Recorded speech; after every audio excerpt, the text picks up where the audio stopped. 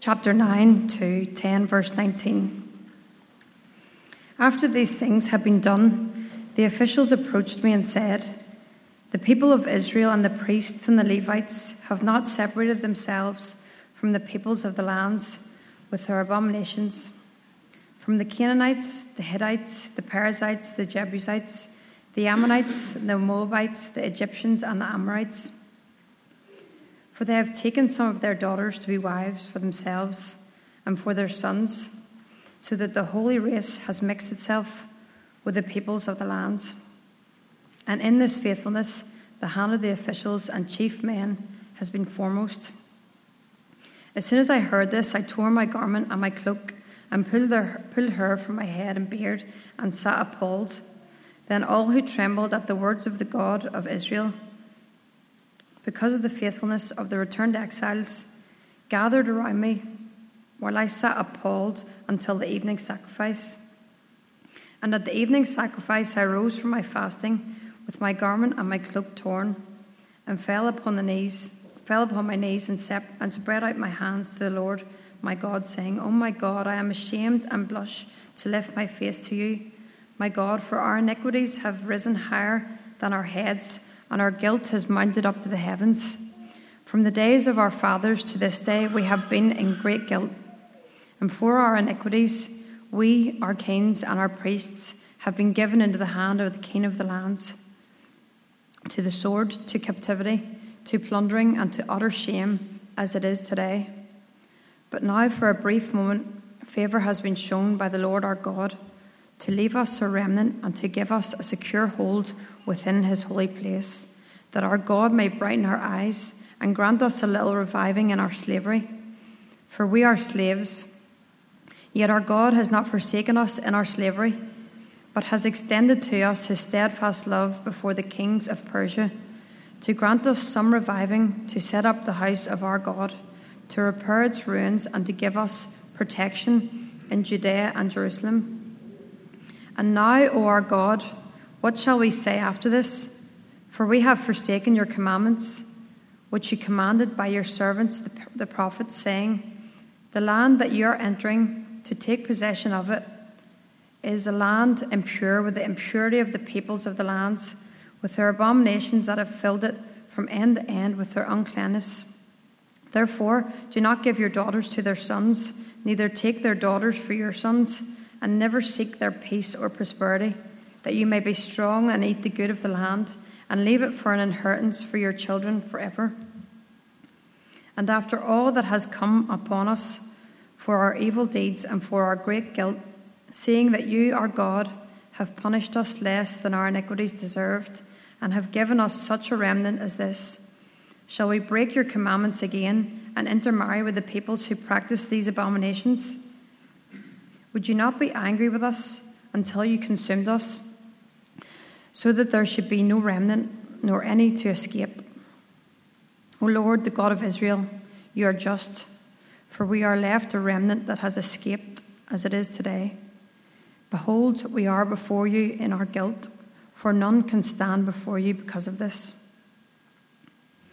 While Ezra prayed and made confession, weeping and casting himself down before the house of God, a very great assembly of men, women, and children gathered to him out of Israel, for the people wept bitterly.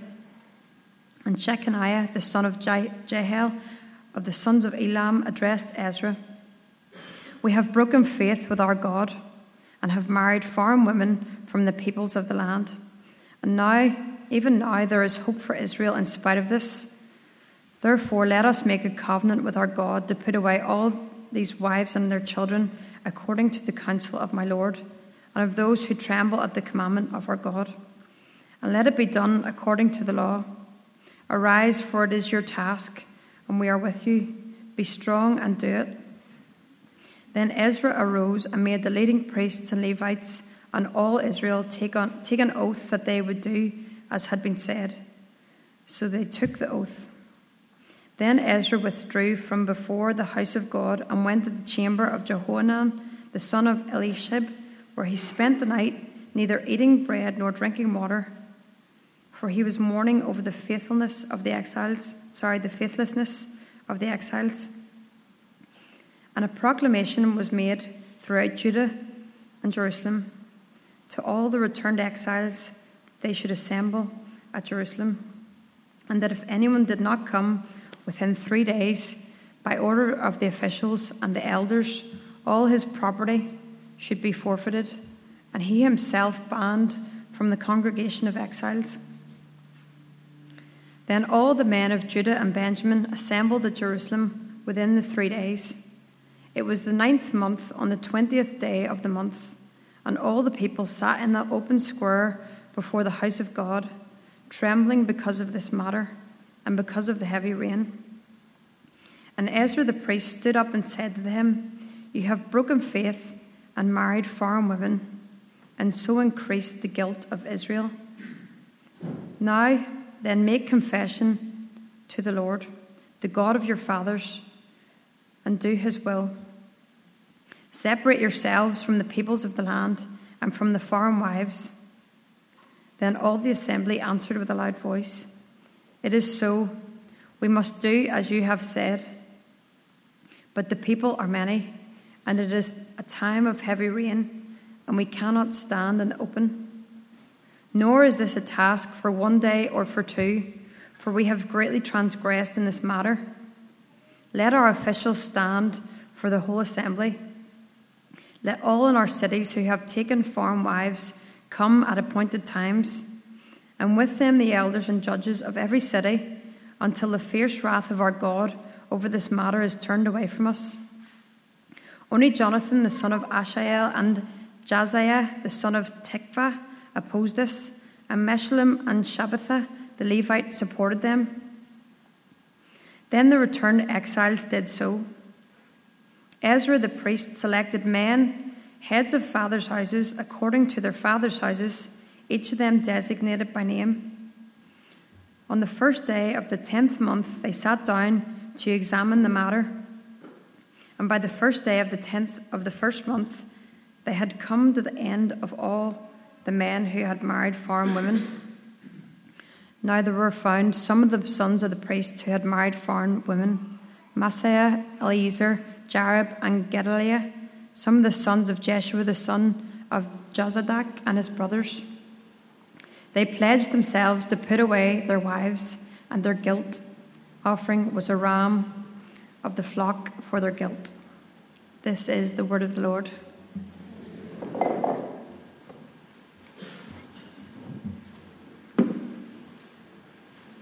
All right. That was a biggie. That was a biggie. Good job, Grace.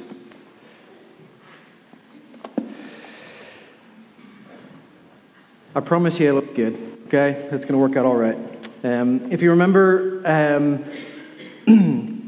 Ezra and Nehemiah, they're broken up into 3 main stories, right? They cover these 3 waves of returning exiles back to the promised land to rebuild their city, the temple, their community, and ultimately their relationship with God.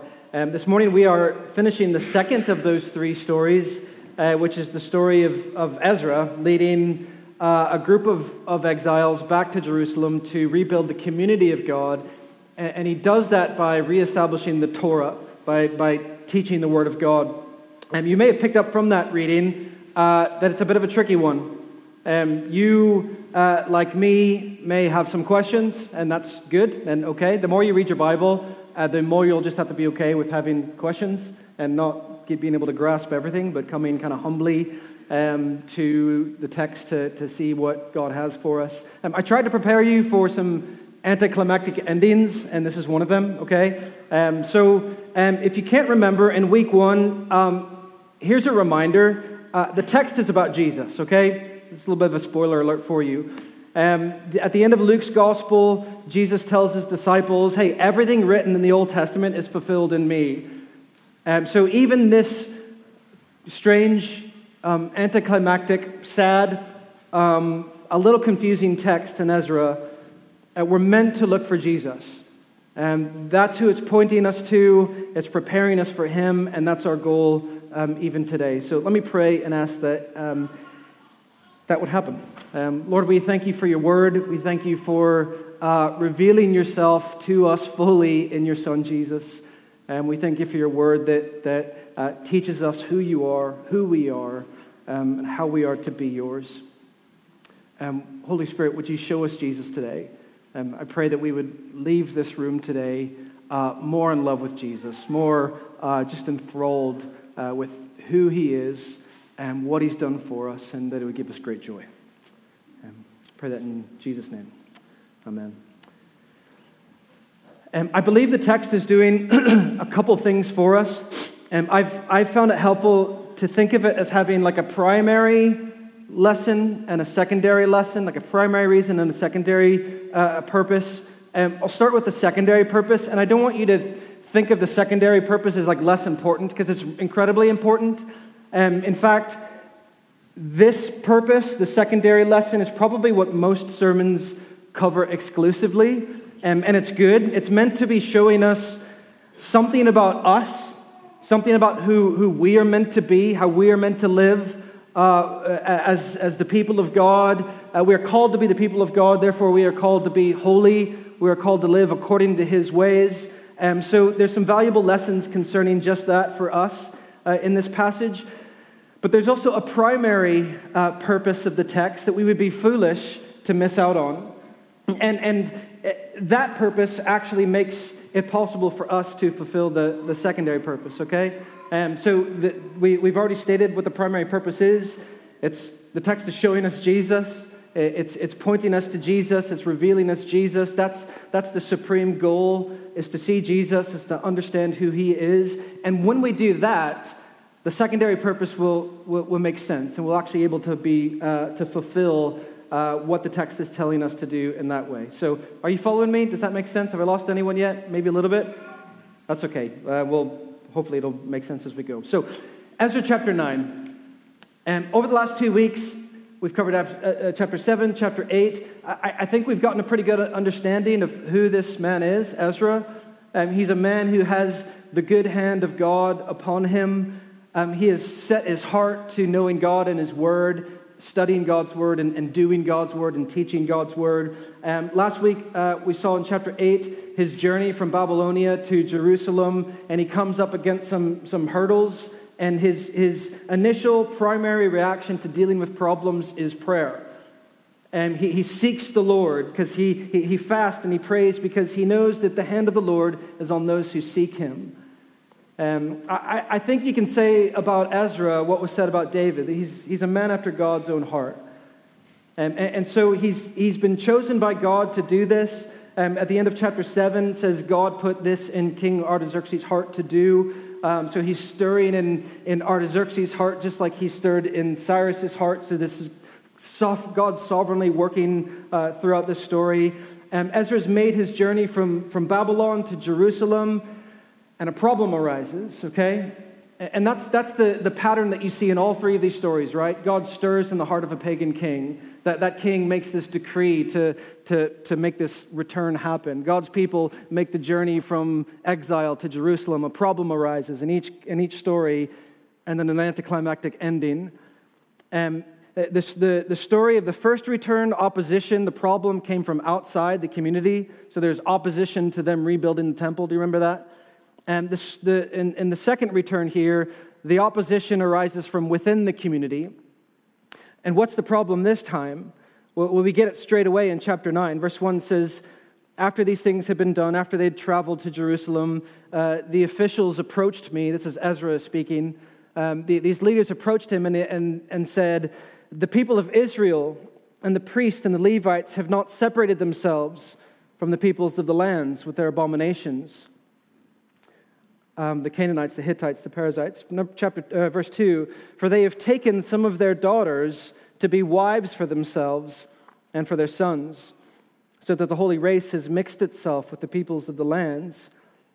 And in this faithlessness, the hand of the officials and the chief men have been foremost.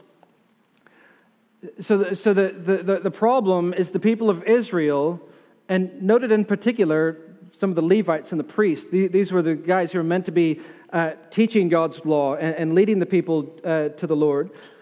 Some of these people have not separated themselves from the people of the lands. So these are pagan people living in the lands. They are not living according to God's ways. They are not part of God's chosen people. They don't worship Yahweh as the one true God. And they have taken some of these women from these pagan groups to be their wives. So they've intermarried and they've mixed themselves with the people of the land. So to understand why this is such a big issue, you have to go all the way back to Genesis chapter 12, when God calls Abram for the very first time, and it's on the screen there. And he says to Abram, he says, "Go forth from your country and from your relatives and from your father's house to the land which I will show you. And I will make you a great nation, and I will bless you and make your name great, so that you shall be a blessing. I will bless those who bless you, and the ones who curse you I will curse. And in you all the families of the earth will be blessed." Okay, so he chooses Abraham and his descendants for the purpose of making them a great family, this great nation that's inhabiting this land, so that they will be what? A blessing. You will be, in you, all the families of earth will be blessed. So that's why God chooses them. You keep reading and you see that their purpose is to represent God on earth. They are to reveal to the rest of the nations who God is. They're on a mission, right? At the heart of God choosing them and setting them apart is this call to be missional, this call to reveal God on earth and to bless the nations. And the way they are called to fulfill that mission and to represent God is by being holy. They are called to be set apart by living according to God's ways and not according to the ways of the world. In Exodus 19, God tells them, "You will be for me a kingdom of priests and a holy nation." So consider the importance of that phrase, a kingdom of priests. The role of the priest in the Old Testament was to mediate. It was to be a mediator between two parties and to reconcile two parties. And the two parties is God and the nations of the earth, right? So Israel's role is to reconcile all the nations to God. He chooses this one nation out of many so that the many will be blessed. And how they will do this is by being set apart. But by being a holy nation, Israel is meant to faithfully represent God by how they live as this community of love and justice and worship Yahweh alone. You following me? There's this principle that everyone in this room will know. It's easier to pull someone down than it is to lift someone up, right? Like all the teachers in the room will be like, yes, I understand that. Any parents will know that. Everyone knows that. It's easier to pull someone down than it is to bring someone up. And God, being aware of that principle, gives his chosen people on this difficult mission some restrictions in order to help them remain holy and faithful to him. And in Deuteronomy chapter 7, Moses tells them this when they enter the land. This is the first time they enter the promised land. That they're not to intermarry with the peoples of the nations. And the reason he gives is Deuteronomy 7 verse 4. That they will turn away your sons or your children from following me to serve other gods. That they will bring you down. You will not bring them up. And he immediately says after that command, then the anger of the Lord will be kindled against you and he will destroy you quickly. So there's these holy consequences for not obeying him. So they are to remain holy and set apart in order that they may fulfill their mission of revealing God and blessing the nations, right? So that's so important to understand. That this remaining separate has nothing to do with being better than the other nations, right? And look how filthy they are, we will remain clean over here. It has nothing to do with ethnic discrimination. He's not talking about racism. Verse 2 says that this holy race has mixed itself with the peoples of the land. But the Bible never teaches that this holy chosen race or people is ever about ethnicity. Remember back in Ezra chapter 6, just a few pages ago in verse 21, this is demonstrated. Remember, they celebrate the Passover. And it says it was eaten by the people of Israel and also by everyone who joined them and separated themselves from the uncleanliness of the peoples of the land to worship the Lord, the God of Israel. So you see all through Israel's history, there is this distinction, right? There's a separation. There's a holiness there. There's a line of who's in and who's out, but it's a very porous border. You see all through Israel's history these outsiders coming in, outsiders being included and being welcomed in when they repent and turn from their ways and worship Yahweh as the one true God. Rahab was one of these. Ruth. In fact, many important Israelites were married to non-Israelites. Moses himself was married to a non-Israelite, Zipporah. So it's not about racial purity. It's always been about religious purity, spiritual purity, and faithfulness to God. Are you following me? That word race literally means seed or offspring, but it isn't a particular ethnicity. It's always been about the people being chosen by God to obey Him, to be set apart, and to be holy for a purpose, right? And the purpose has nothing to do with remaining distant and above and better than others. The purpose is to bless them and to bring them to God. In order for God to bless the nations and to reconcile sinners to Himself, He needs some representatives on earth. He needs a kingdom of priests. He needs some ambassadors who will shine in the darkness, right? Therefore, they must be holy and set apart. They've been invited into this covenant with God. In this covenant, when they remain in the covenant, they will be a holy nation. The Lord has chosen them to be His treasured possession. Not because they were great, not because they've done anything spectacular, the complete opposite, because they were small. He has set His love on them and chosen them for this purpose. And God will be faithful to the covenant, and they are called to be faithful to the covenant. And the way they're faithful to the covenant is by keeping His commandments. You know the story, right? From Sinai onwards, constantly unfaithful to the covenant, constantly walking away from Him, constantly going after other gods. They didn't keep His commandments. They did intermarry, and what God said would happen, happened. They were drawn away to other gods. And what happened? Well, God did what He said He was going to do, and they were destroyed, nearly.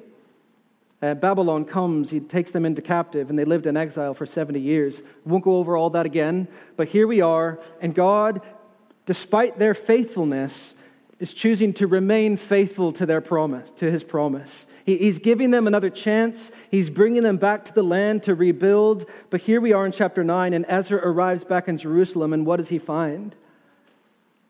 He finds the people making the same mistakes again. And what's his response? Verse 3 says, as soon as I heard this, I tore my garment and my cloak. I pulled my hair from my head and my beard, and I sat appalled. That's quite a response, isn't it? He's absolutely shattered by this. Think of the excitement that Ezra must have experienced, right? Most likely praying for years for this return to happen. God answers those prayers. He puts this in the heart of Artaxerxes to arrange this return. Ezra finally gets to see his dreams come true, returning from exile, the people becoming a holy nation once again, and then this is the unfaithfulness that he turns up to see. And he tears his cloak. It's this response of grief and loss. He pulls his hair out. This is common to shave your head in these times of grief. He doesn't even have time to find a razor. He just starts pulling his hair out. This deep sense of despair because of this sin and faithlessness. It says twice he sits appalled. He's stunned, he's stupefied. It's like he can't even bring himself to pray yet. He's too appalled. Have you ever been that shocked? Have you ever been that shocked that you can't even pray yet? I need a moment to find my thoughts, to regain my sense of reality here. When was the last time you had that kind of response to the sin in your life? When was the last time you grieved your unfaithfulness to the Lord in this way? We celebrate the grace of Jesus, right? Like every week we preach his grace. And because of his sacrifice on the cross, when we place our faith in him, we stand guilt-free.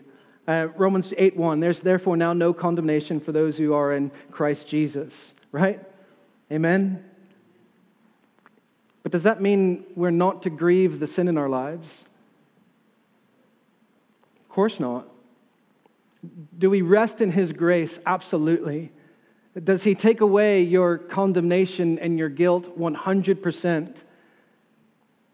But do we mourn our sin? We should. And if you don't believe so, read the Beatitudes again. Blessed are the poor in spirit. Blessed are those who mourn. That includes a spiritual mourning. Blessed are those who hunger and thirst for righteousness. They're hungry and they're thirsty for that because they experience the lack of it in their lives. Following Jesus means accepting his free gift of grace and forgiveness, but it also involves continually examining yourself, a mourning of your sin, a desire to die to that flesh and move towards righteousness. This is the way of his kingdom. Ezra mourns rightfully over the faithlessness of the people of Israel.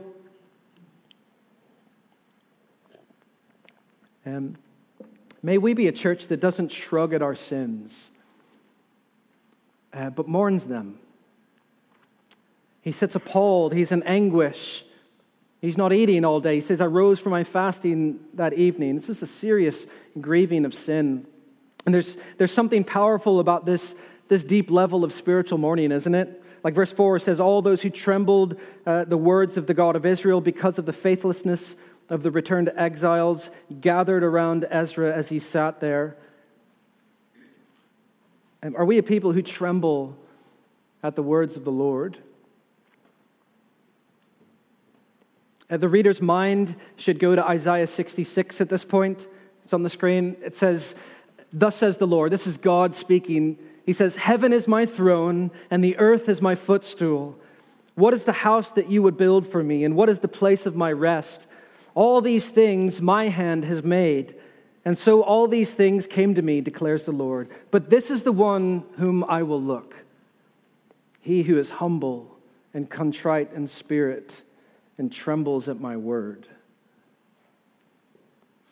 And I want to be a church that is made up of people who are humble and contrite in spirit because they realize how big God is and who tremble at his word. What would a church that is made up of those kinds of people look like? What would it look like in our real, everyday, ordinary lives to tremble and to take God's word this seriously? Eventually, Ezra is able to pull himself together, and what does he do? He falls on his knees in prayer. This is always the result of grieving your sin. This is what it always leads to. Prayer. And we saw in the previous chapter that Ezra is a man dedicated to God's word, but he's also a man of prayer. Those two things go together. You can't really be one without the other. And prayer is his first response to trials, and we see it again here. He prays right there with the people trembling at the word of God around him. This is a public prayer, and you see what kind of prayer it is. It's a prayer of confession. Verse 5, let's just read it. It says, he says, I fell on my knees and spread out my hands to the Lord my God. This is in front of everyone. He says, oh my God, I am ashamed and blush to lift my face to you. He's so ashamed of their faithlessness that he can't even look to the Lord.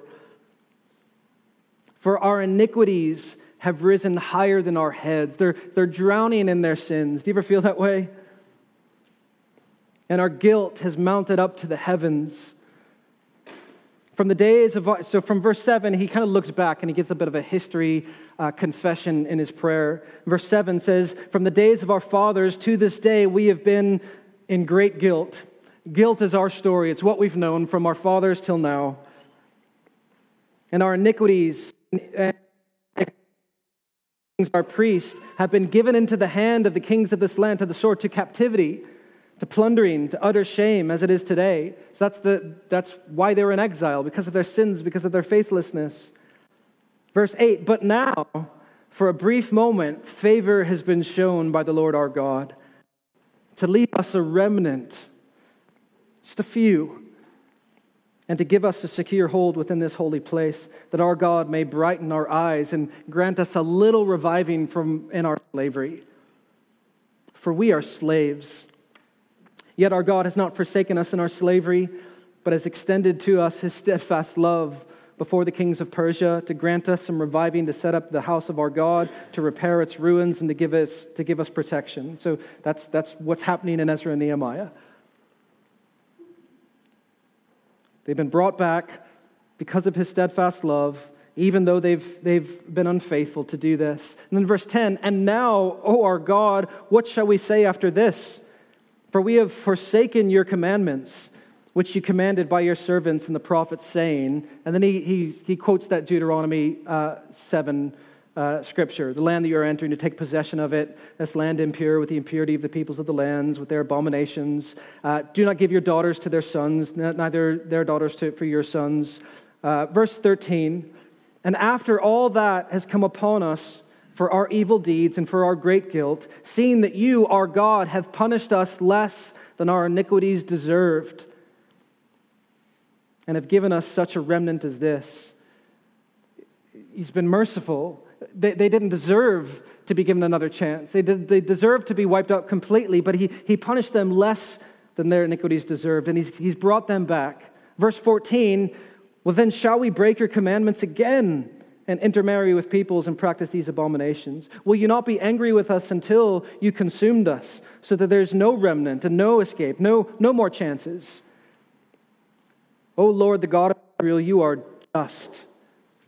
For we are left a remnant that has escaped as it is today. Behold, we are before you in our guilt, for none can stand before you because of this." And that's his prayer. He doesn't ask for anything. He doesn't even ask for forgiveness yet. This is purely confession.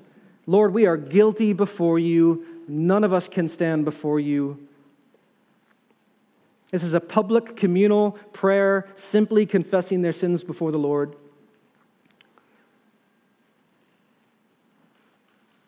What has Ezra done?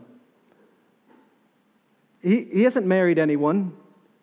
He isn't guilty of this. He's been devoted to the Lord, to his word, to prayer. It seems his ways are faithful and righteous in this area, at least. He's living this life of total dependence of God. He's only arrived onto the scene, and he stumbles on what's happening.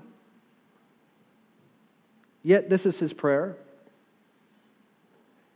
And if you go through and you count the number of times he uses plural language, we, us, our, 37 times in this prayer. 37 times he says those kinds of words. This is Ezra, who is not guilty of this sin, identifying with these sinners. He's saying, I'm with them, and we are guilty. There's a couple layers to that, right? But the layer about us, what does it say about us as a community of God's people? In the New Testament, this communal aspect of the church carries on, right? You are brothers and sisters now. You belong to one another. You are members of each other, of one body. You should weep when others weep. You rejoice when others rejoice. Your sin absolutely affects those around you. And you see that communal aspect of sin playing out in Ezra. Ezra isn't guilty of this sin, but he is associating with and identifying with the sinners as their leader. This is the one who's been given this task of rebuilding the community and pointing them back to the Lord. He is leading them, and he is saying, we are guilty of this sin. That's the New Testament's message of sin, isn't it? It's Romans 3:23. All have sinned and fall short of the glory of God. That last verse of his prayer. We've all sinned. There's no one righteous, no, not one. God is holy and just, and we are not. We are guilty before you, all of us. Church, let's not shrug at our sin.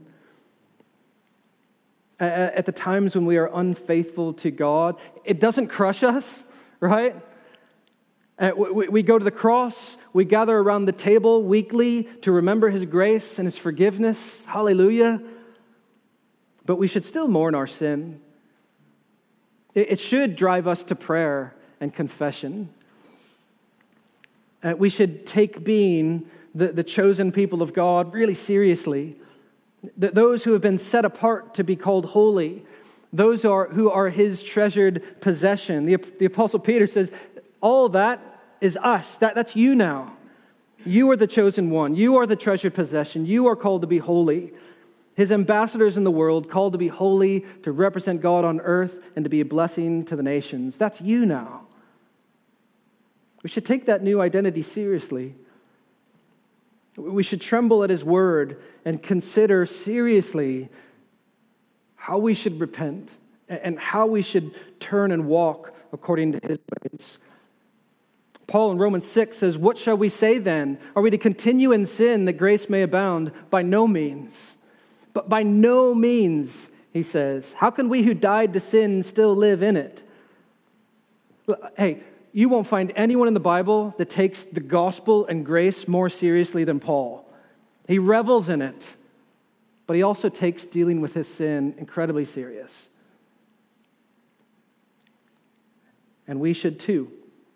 May we be a people of God who mourn our sins, who tremble at God's word, who are driven to prayer, confessing our sins to the Lord together, and seriously consider what actions we need to take in our lives to be holy.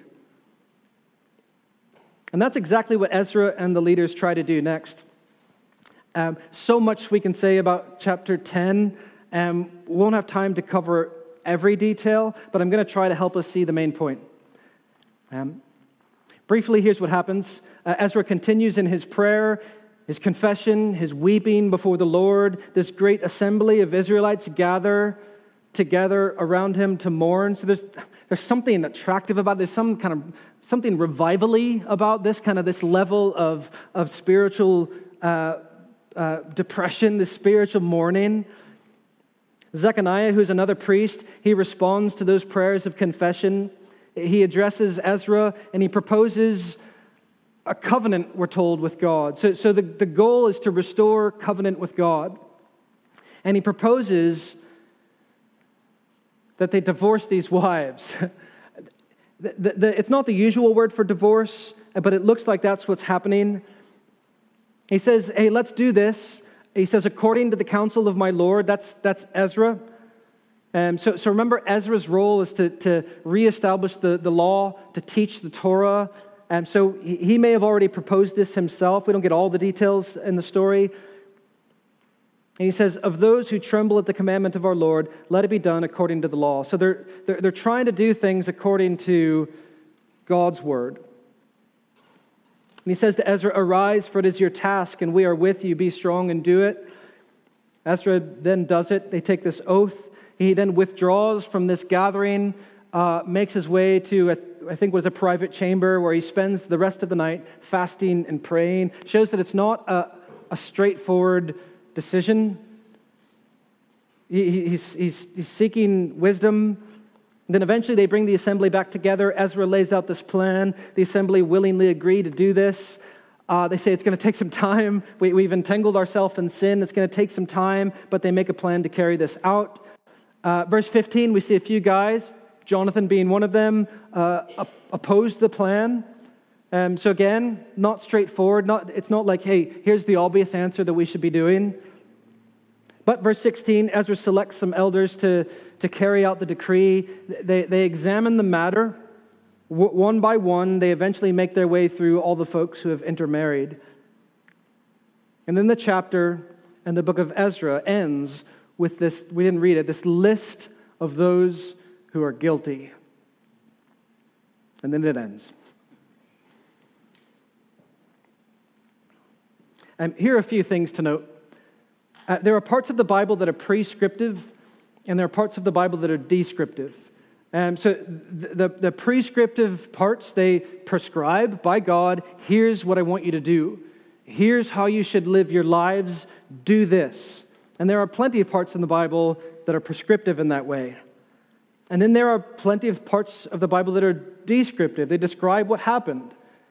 And this is one of them. Here's what happened. Here's how this person did it. Here's what they did. It's not prescriptive. It's not telling us how we are to apply God's word. It's descriptive, and this is one of them. It's telling us how Ezra, this leader who, I just think he's doing his best. He probably would be canceled today, but I think he's doing his best. I think all the leaders through Ezra and Nehemiah, they're not perfect, but I think they were really trying to do their best in these difficult situations. I believe Ezra was a man after God's heart. He had set his heart to know God, to study it, to do it, to teach it. He lived this life of prayer and devotion and dependence on the Lord. But one lesson of the text is, hey, godly leaders aren't God. They don't always apply the word perfectly.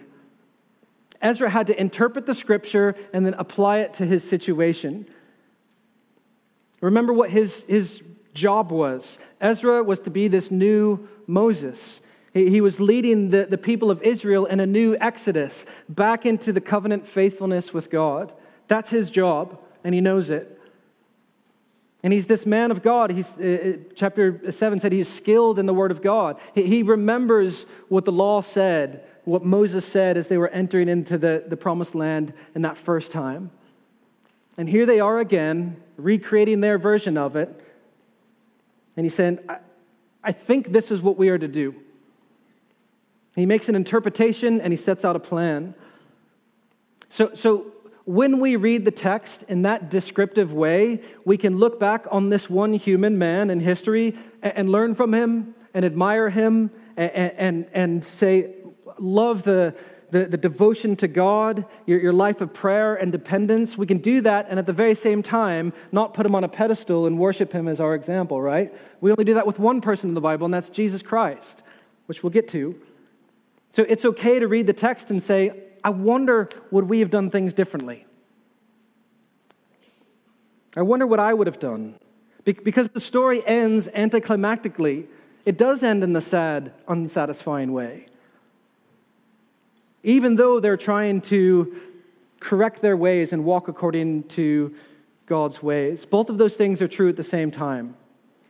Right? Their desire is for faithfulness to God. Their desire is for holiness. That's true. We should admire that. But their decision led to a pretty sad outcome.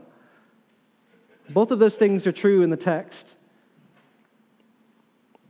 And we're blessed to read it in light of the New Testament and the rest of the Old Testament. You'll not find anywhere in the Old Testament that says, hey, these folks should now divorce. That's not prescribed by God. Rather, this is Ezra trying to wisely interpret and to apply the word. But we read this, I'm glad I don't have to wonder, what would I have done in the situation? I don't have to do that because we live in light of the New Testament. And let me say a couple things for you because I don't want you to leave confused. And I know some of you in the room are divorced. Some of you are married to unbelievers. So here's what the New Testament says prescriptively about this. The Apostle Paul speaks directly to a situation basically exactly like this in 1 Corinthians 7, where he says, if a believer is married to an unbeliever, they're not to divorce them. Rather, they should remain with them, remain married, and live in such a way that you win the unbelieving partner to the faith. And you remember that you have to know the context that they're writing in. He's writing to this context of the church is exploding, right? Like, people are coming to faith. People are becoming to Christians. Some of these people are married. already. And so some of them are becoming followers of Jesus, and now they have a spouse that isn't a follower of Jesus yet. So Paul says, in that situation, don't divorce them. Remain and win them to Jesus through the way that you live. That's true at the very same time as what Paul says in 2 Corinthians 6:14, where he says something in a slightly different context, and he says, hey, don't be unequally yoked with unbelievers. So that sounds like he's a little bit more like Moses in Deuteronomy 7, right? Not to intermarry. And that's because he's speaking primarily to Christians, I think, who are seeking a spouse. In that situation, he says, if you're looking to get married, make sure you marry a believer. When you're looking for a spouse, that should be number one on your list if you're a Christian. Not if you're emotionally... I don't know. Not if you find them attractive, but are they a follower of Jesus? Your loyalty to Jesus will be the main thing that you share. So he says, make sure you can partner with them in that. Do you see how both of those teachings on marriage are true? It's easy to read the Bible just kind of black and white and, know the context, apply the wisdom. Back to Ezra 10. What do we do with the text then? What's the application? What is the text trying to reveal to us? Like I said at the start, there's a secondary purpose, just showing us something about us. Here's what we are meant to be. But mainly it's showing us Jesus. It's showing us Him. And it's so blatantly pointing us to Jesus. These people are in a desperate situation. They're in a bad situation. They are guilty before the Lord. They are mourning their hopeless situation, which is basically the story of Israel repeated over and over and over again, right? They are never good enough. They can never seem to remain faithful. So what are they in need of? They are in need of someone who can lead them to righteousness. They need someone to say, here's how to be faithful. Here's the way to righteousness. And in their situation, they have Ezra to do this. They're looking to Ezra for the answers, right? They're going to Ezra. They're gathering around Ezra saying, tell us what to do. But as good of an example and a teacher as he wasn't the one that they needed. They needed a better priest. They needed a better mediator. They needed a better Savior.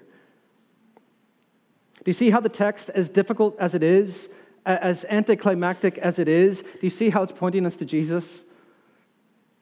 Like you are meant to feel, this ain't it. Like surely this isn't the way the story's meant to end. Surely there should be a better outcome than this. You are absolutely right to feel that.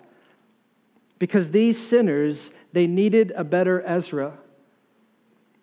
And all through the text, we're meant to pick up on this bread trail that is leading us to Jesus. These chapters, contrasted with the gospel of Jesus, they show us that Jesus is the true and better Ezra. It's pointing us to Jesus. It's preparing us for Jesus. It's making our hearts yearn for Jesus. And here's a few ways it does that. In chapter 9, Ezra weeps over the sins of the people. He weeps over their faithlessness. In Luke 19, Jesus weeps over Jerusalem. He is weeping over the hardness of their hearts. In chapter 9, Ezra associates with the sinners. Even though he's not guilty of this particular sin, he identifies with them. Jesus, who is completely sinless, associates with sinners. He befriends them. He eats with them. But ultimately, he associates with sinners by bearing their sins on the cross. Ezra calls for confession and repentance of sins. And to make amends for those sins, he dishes out guilt. He dishes out justice to the guilty. Jesus calls for confession and repentance of sins, but he receives the justice of the guilty by dying on a cross, becoming the way for the people to repent and to be cleansed of their sins. Ezra's book ends with him declaring who is guilty. Jesus, through his work on the cross, declares those who are righteous in him. Ezra's judgment ends with the tragic separation. Jesus' judgment leads to our glorious inclusion in God's heavenly family. a family that we can never be separated from. Do you see how the text is showing us Jesus is the true and better Ezra? Jesus is what these people need. That he's the priest who can actually reconcile our relationship with God. It's only possible to be and to remain faithful and holy people of God when we have Jesus as our Savior. I said at the start that this text shows us two things. It does show us something about us. We, like them, we should mourn our sins. We should grieve our unfaithfulness to God. We should tremble at God's word. We should be driven to prayer and confession. We should seriously examine our lives and our community and consider what we need to repent of and turn from. But do you see how the text is showing us that we desperately need Jesus? If we are like these people, sinning over and over and over, who are mourning their sins over and over and over, are trying and trying and trying to remain holy, that is a battle that will never end. It's a cycle that will crush you. We need Jesus. We need the cross where Jesus pays for our sins once and for all and reconciles us to God. You need his grace and his mercy. He's the answer. The answer to how are we to remain holy and faithful to God? Jesus tells us that in John 15. Remain with me. That's it. Remain with me. You want to remain holy? Remain with me. Be with me. Come to me. Put your trust in me. For apart from me, you can do nothing. Yes, church, examine your lives. Yes, grieve your sins. Yes, tremble at God's word. Yes, pray and confess your sins. But Jesus says, be with me. Do you want to actually be able to walk in my ways? Be with me. Do you want to keep my commandments? Abide with me. Jesus is saying, here is where you bring your guilt. Here is where you bring your feelings of condemnation. He says, come to me when you're weary, when you're heavy laden, and I'll give you rest. I will turn your mourning into joy. You see, the story turns out differently when we have Jesus, doesn't it?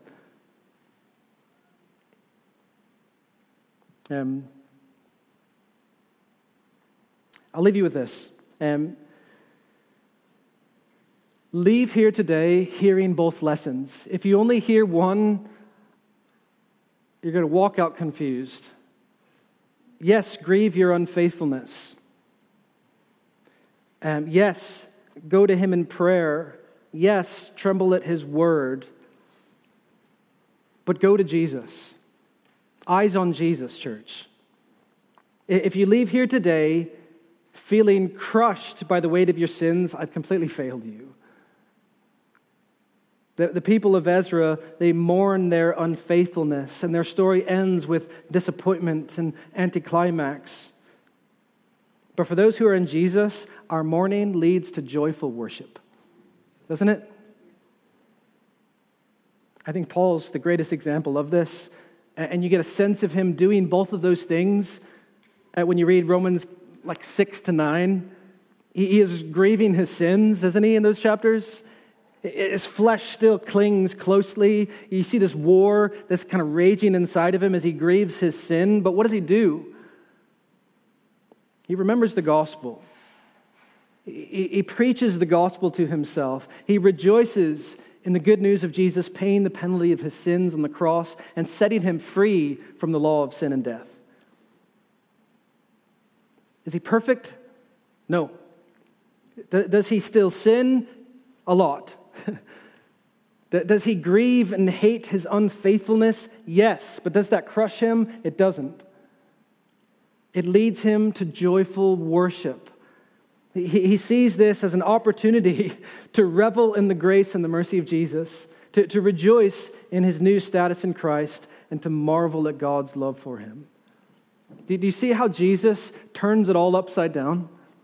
That we do more in our unfaithfulness. We do more in our sin. We do we hate when we're unfaithful to him, but it doesn't lead us to condemnation. It actually leads us to joyful worship because of the cross. So when we leave here today, remember that. May it be so for us. Would you stand with me and we'll pray?